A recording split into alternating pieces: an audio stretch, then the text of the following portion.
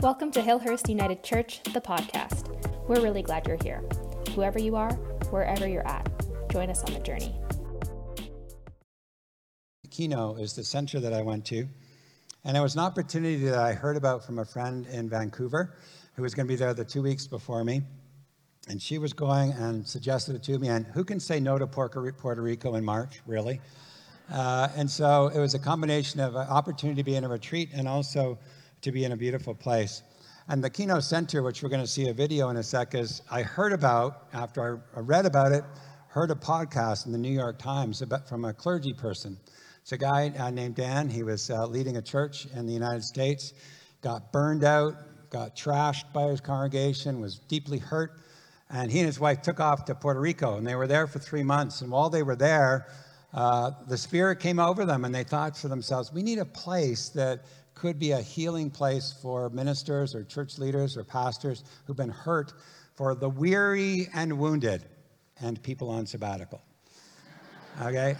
So it's also a place you can go to and stay overnight, but it's also a place that you can go and focus in, as I did for several sessions with Dan and Tanya.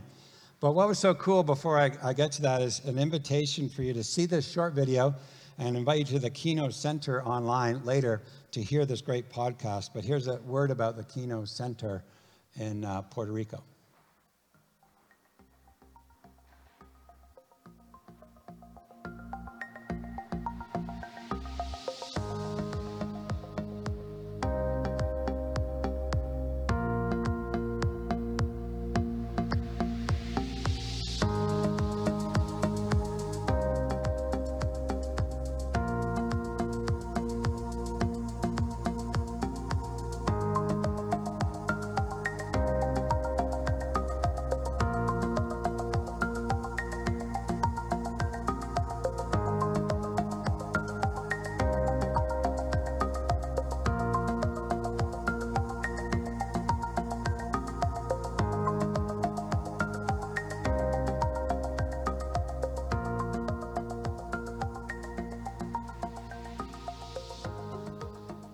Renewal for tired and traumatized leaders. Yeah, an opportunity, and it's not just, you could certainly go there. It's not just for ministers. It's for people who want to be conscious. That's key.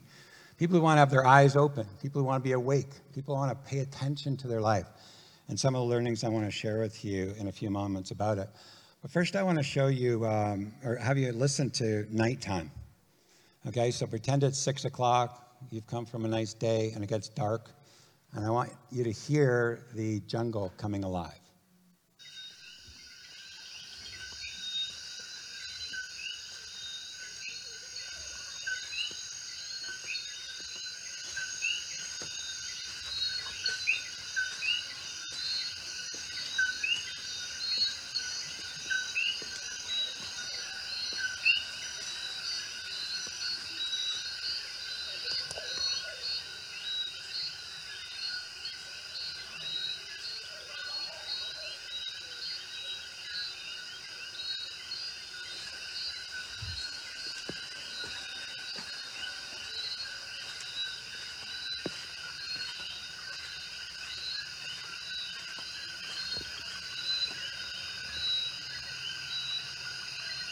Okay, I've got to stop that or I risk putting you to sleep.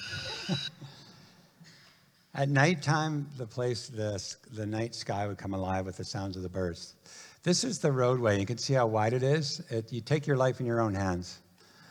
Beautiful, narrow roads that make your way to where the Kino Center is, in the jungle, in a rainforest. So the beautiful roads. Next slide.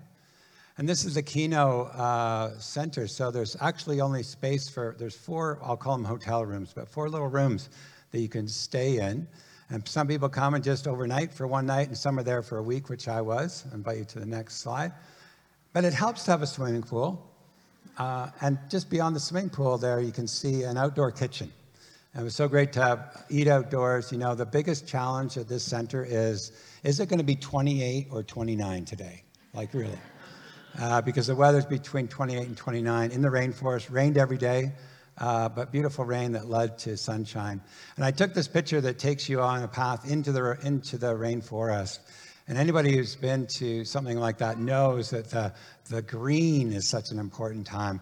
In an Uber, I was having a conversation with a guy who was talking about the Hurricane Maria and how it devastated the island a number of years ago. But this person said, you know, the worst part was it stripped all the trees of the green. He said, we were left with brown and gray. And I said, that's where I live 6 months of the year. But they said, you know, and the word was something like the green is so healing, and is it not? The healing of the green. So bathed in the green. And the next slide. So this is Dan and Tanya, the two leaders.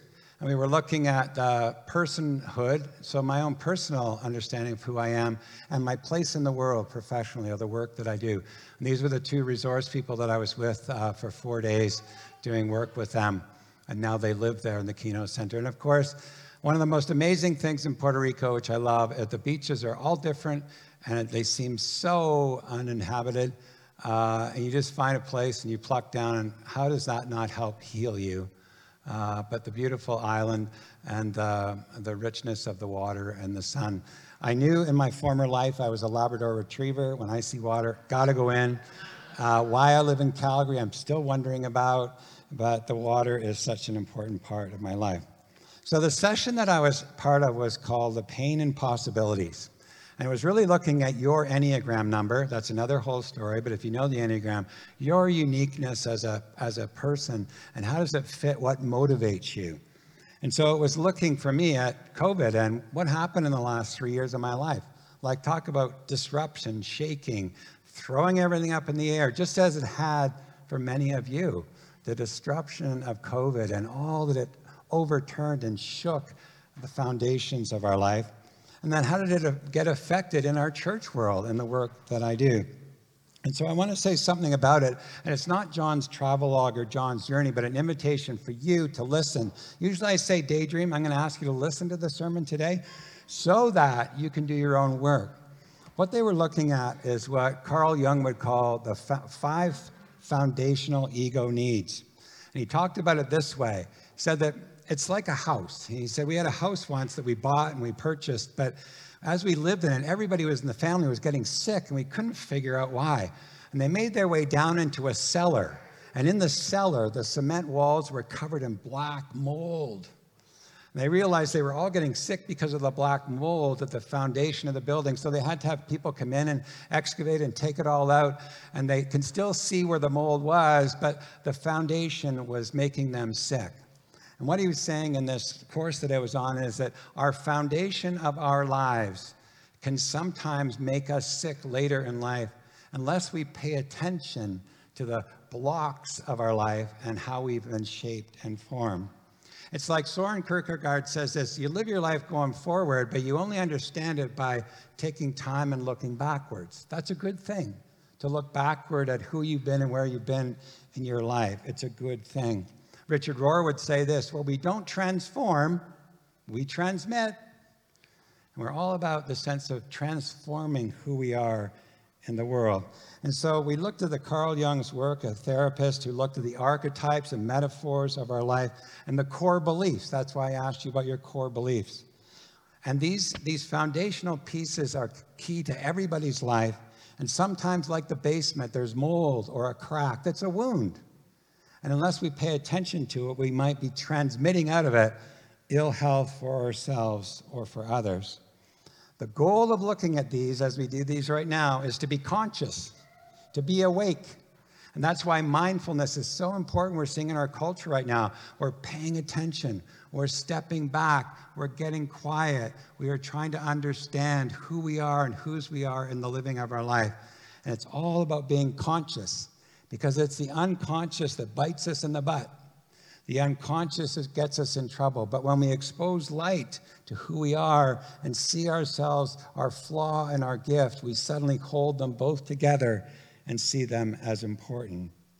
You see, naming a power of something or a power that has over us actually helps us to be conscious and whole in our living. So I wanted to shed some light on these 5 ego beliefs, he says, and this is so important in our foundation. So the first one is belonging. We all have, as a child, this sense in which we want to belong. And we may not even articulate it out loud, but we might certainly experience. We say to ourselves, do I fit in here? Do I have a sense of belonging? Am I grounded and rooted? Is this place I am my home? And we have this as a child, and then it gets played out later in our life as we continue to wrestle with this, because everyone at some sense wants to know, where do I belong? Do I fit in here? For some people, this was a cracked piece of their foundation, as it was mine, I'll say in a few moments. The second one is safety. Naturally, people want to feel safe when they're young. Who will take care of me if I get hurt? Do I feel safe in this house, in this place?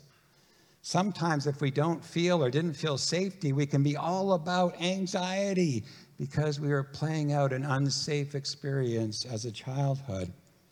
Dan was saying in the conversation I had with him, he said, when I was a kid, I was bullied. He said, I remember coming home from school one day and I had a bloody nose. My dad said, what happened to you? He said, oh, I got picked on in the hallway. He said, well, we'll fix this. And he taught him how to box. And he sent him off to school. He said, you know that kid. When you see him, you deck him. And of course, Dan went off and he got to school and he decked him. And suddenly he got decked back and fell down, hit his head, comes home all bruised. And instead, his dad says, so what happened to you? He goes, I got hit. He said, the dad said, you're a wuss. And many people have been bullied when they're kids. Instead of a parent who embraced them and held them and came at them with a sense of understanding, sometimes deepen the wound by reminding them that they are a wuss. And so safety is such an important part of people's life. Was safety in your home important? Did you feel it was a safe place? Did you feel it was a place where there was a sense where it wasn't violent or uncertain? And many people come from that block where there's been a sense where that's been betrayed, where it wasn't safe, where they could say, I've got to hide, even in my own home. And so the question for safety for people and all of us is, am I safe in the world? The third slide that I'm sharing is significance. All of us when we're little need to say and know we're significant. Do you know when a kid comes running in and they want to show you something? How are you responded? Were you welcome to hear that story, or were you ignored or pushed aside? And every child wants to feel like they are unique. And you can look at family of origin and the number of people in your family, like I'm number 4 out of 4. I kind of feel like sometime it was like, oh, he's still around? Sometimes we feel in our family of origin that we were noticed, and sometimes we weren't noticed. Do you matter? Did you matter? Nobody did this intentionally, by the way. These things just happen, and we receive the messages that come to us, but they shape who we are because every child wants to be seen and heard. And quite frankly, every 95-year-old wants to be seen and heard too. But how does it get played out in your life later on? Are you still trying to be seen? Are you still trying to be heard? And is that inner child calling out? Do you have people who you can actually look at in the eye and they see you and hear you, no matter what you say? And so the question for significance is, am I important? Well, of course, we all seek importance. The fourth is power and agency. We all have this sense when we're little and we're in our younger years. We say, am I powerless or do I have power? What do I do with what I got? How can I use the power that I have? Do I hold power over someone? Do I have agency to change the things I want to change? Do I misuse the power that I have, or am I always rebellious and angry with my power? Do you ever see in the media right now so much polarization, so much toxic anger coming out in our political world where this is being played out again and again and again, the issue of power and agency. And I wonder sometimes, where does it go back to when people are treating each other with such horrific toxicity? So we say to ourselves with this one, how did we experience power as a child?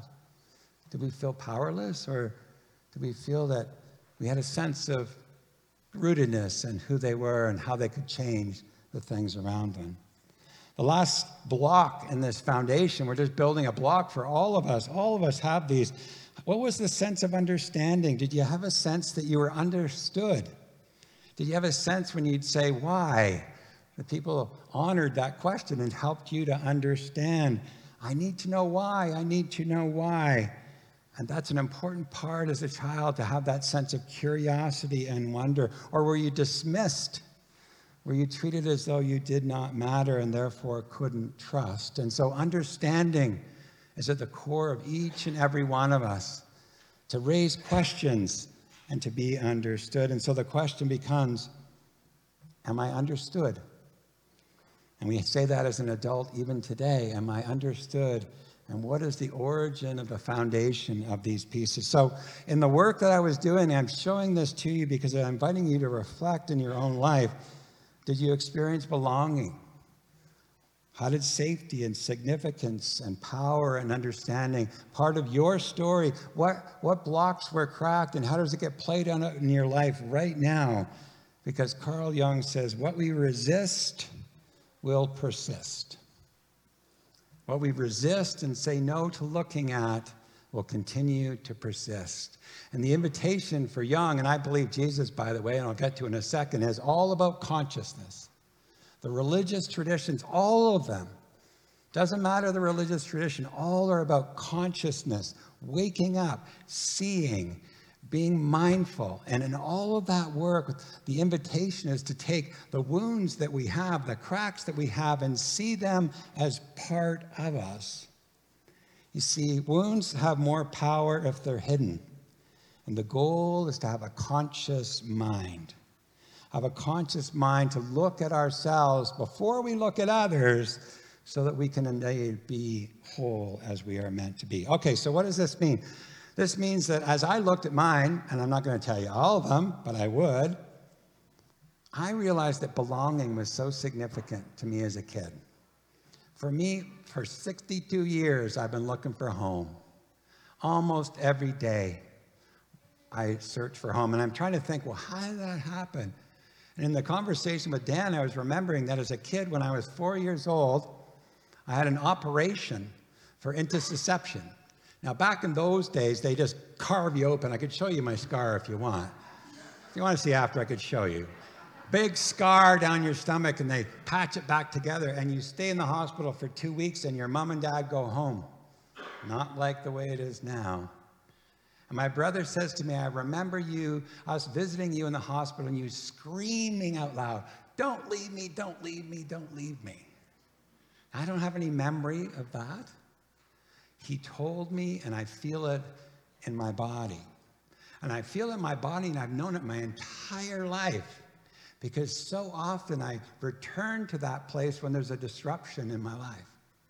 Or even as I innocently remembered joyfully as a kid, we have a cottage in Ontario, and the guy across the lake, Ken, would invite me for a sleepover. It'd be 3 PM. I'd say, "Sure, I'm coming." I'd pack up the things, and after dinner, I'd paddle across the lake, and we'd have a fire out there with his family, and then I could see it was getting dark. And I'd say, "I got to go home." And I'd pack everything in the canoe, and I'd paddle off. "See you in the morning." Sleepovers, being away from home, and my mother, I was a mama's boy, are at the core of my being. Because at the core of my being, there's something about home, and it's not my mother, it's not a physical place, but there's a core of me that yearns to belong, to know that you're in the safe, right place, that you have a sense of knowing that this is your place. And if I look at my life and map it all out, I can point to times when I was disrupted in life where that same feeling, get that, not thinking, feeling comes back in my body. You can actually feel it, and I can point it along the way. And how it comes to me is I know that when I'm laying in bed, I actually cuddle as tight and squished up as I could possibly be in a mother's womb, if you will, to this place of home. And I know it physically in my body because I have a spiritual director who works with me and worked with me to help me get this. Because so much of our life, we want to push it away, deny it, pretend it doesn't exist, and it comes back out in how we lived. And he said, you know what? This feeling of homelessness is part of your life, and you've got to own it.